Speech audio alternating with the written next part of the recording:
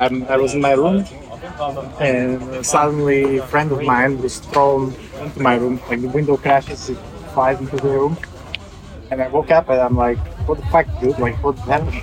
And he told me that, "Oh, you don't know? It's the Lord of the Dreams.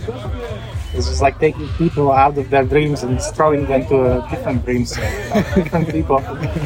And I was just like, "No, no way!" And then I looked from the window and I saw this huge silhouette. You kind of could see only his knee, and he's like, he was so big that he couldn't fit into your vision. He just takes you from your dream and he throws you into And then you have another person's dream. and then you are in another dream. Yeah.